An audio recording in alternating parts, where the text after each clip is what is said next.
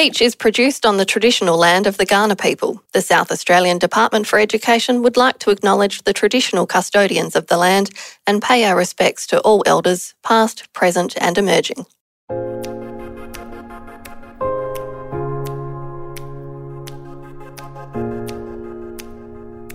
Hello and welcome back to Teach, a podcast about teaching and learning in South Australia. I'm Dale Atkinson from South Australia's Department for Education.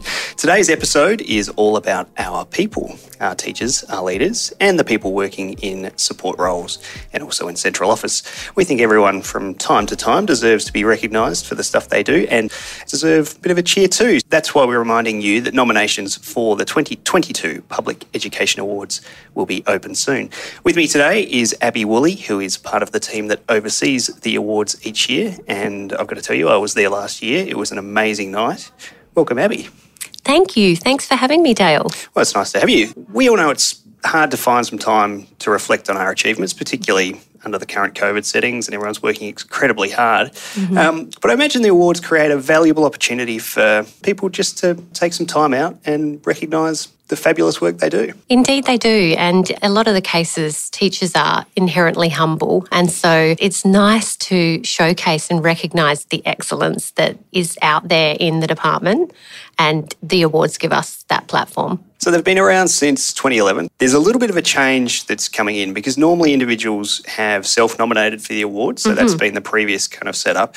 This year, what we're saying is that applications can also be submitted by a colleague on behalf of an individual. So why has that change been made? I guess it's been made because we really are looking for the best of our best. And like I mentioned, teachers can be humble and not necessarily want to put themselves forward. We recognise that there are many outstanding staff that are reluctant to for recognition or simply not recognise the impact that they have with the students or their community. So this year, like you said, peers, leaders and colleagues, we're asking them to consider if they work with an outstanding individual or team, perhaps that they should consider applying for them on their behalf, and they can submit that application in collaboration with the person, but they indeed do need to seek consent, obviously, before submitting.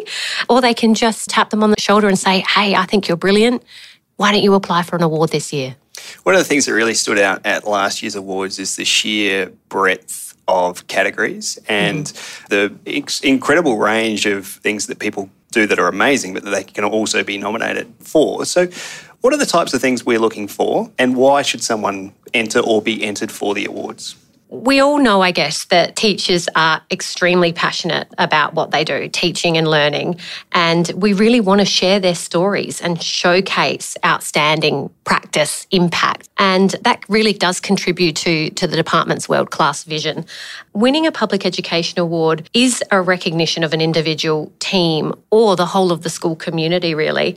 And it gives schools, preschools and children's centres the opportunity to share their expertise and be recognised for that outstanding impact. And so what's the process of applying? What should people do and how do they get that underway? We've put together an application guide, which will be available at schools in a hard copy, but we do also have an online copy of that. So visit our website for that. But to apply, the first step is looking at the application guide, choosing a category, perhaps discussing that with your leader or your peers.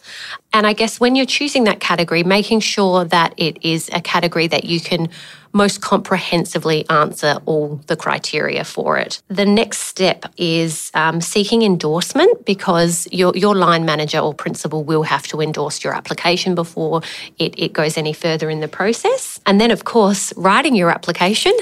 This can be done on our online platform, or we have also provided some Word templates that are available on our website, just in case you do want to collaborate or work on your answers offline before submitting online. We do say use plain English, read your application thoroughly before submitting it. We've just put those tools in place to make that a little bit easier for people. And what are some things that people can think about to make their application kind of stand out for the judging panel? I can't stress enough how important evidence is. Our judges are looking for evidence. Evidence is key. Evidence, evidence, evidence.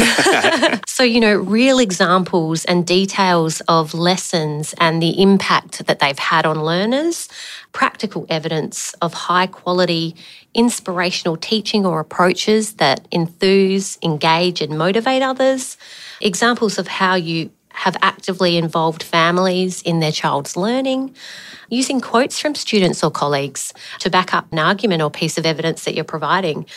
And I guess finally, think about any additional opportunities that you or who you're applying for have created for children and young people. For an example, extracurricular activities, or how you may have actively lived the public sector values. And for more information on what makes a good application, we do have some more tips and tricks online if people want to explore that further. Yeah, perfect. I think one of the things that kind of stood out at the awards last year from the videos of the awards recipients was just how the flow-on effect of the work they did impacted on their colleagues or the children they're working with to try and drive those improved outcomes. And I think that's really one of the key things that we're looking for in the awards, isn't it?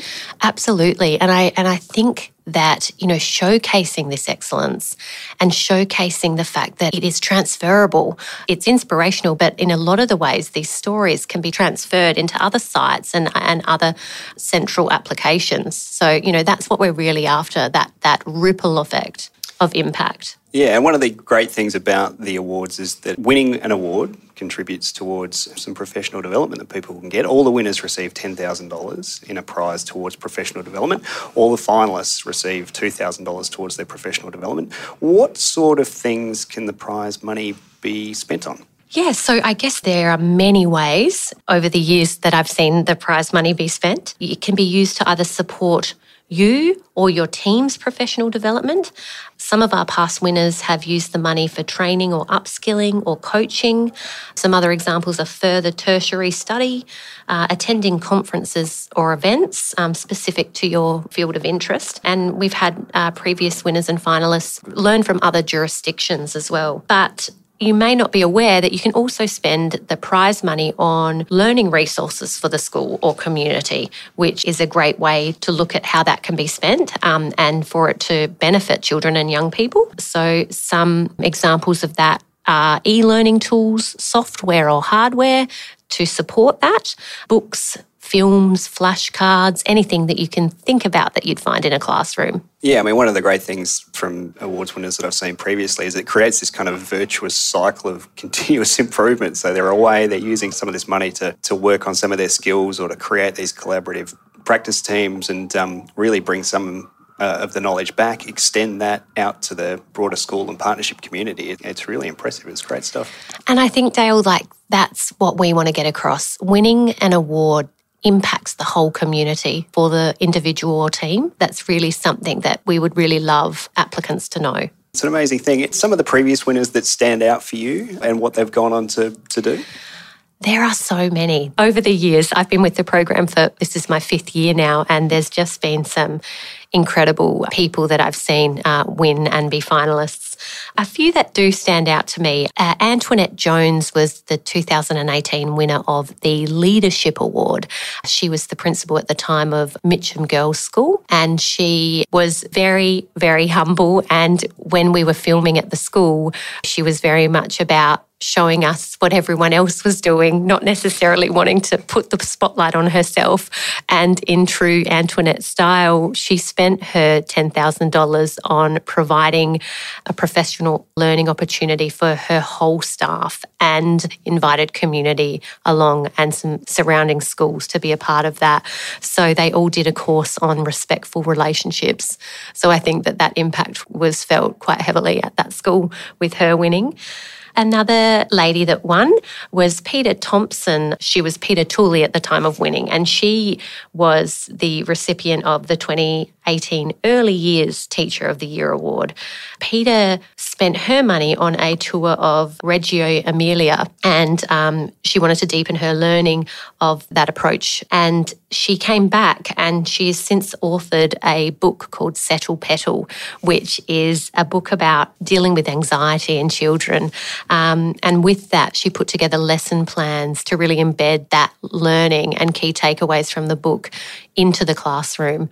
Yeah, they're just two pieces that make me smile, but there are plenty more. Yeah, it's a real launchpad to think almost creatively about how you want to progress your professional development and your career, and how you want to help out the rest of the people at your site. Indeed. And we are always here, the team are always here to snowball ideas or workshop ideas about any professional development that finalists or winners may want to just talk about, and we can provide some advice where possible. Okay, so it's exciting. What are the key dates? What do people need to know?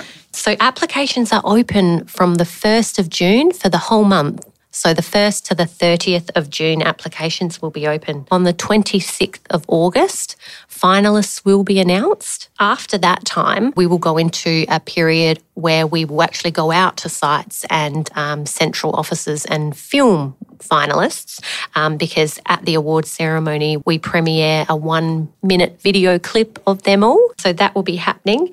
And after that point, winners and finalists are invited, as we've mentioned, to attend the awards ceremony, which will be held on the evening of the 4th of November at the Adelaide Convention Centre. And it's a fantastic night. It is one of those great opportunities, great rare opportunities that educators have from across the state to get together and really celebrate the thing that we do. Indeed. Which is an amazing thing. Abby, thank you very much for taking the time to chat with us. Really hoping that this kicks off some conversations in those staff rooms and in corporate office and everywhere else about, maybe somebody who's really worthy of being recognised, or maybe get people thinking about, well, yeah, actually the work that I do is worth being given some recognition.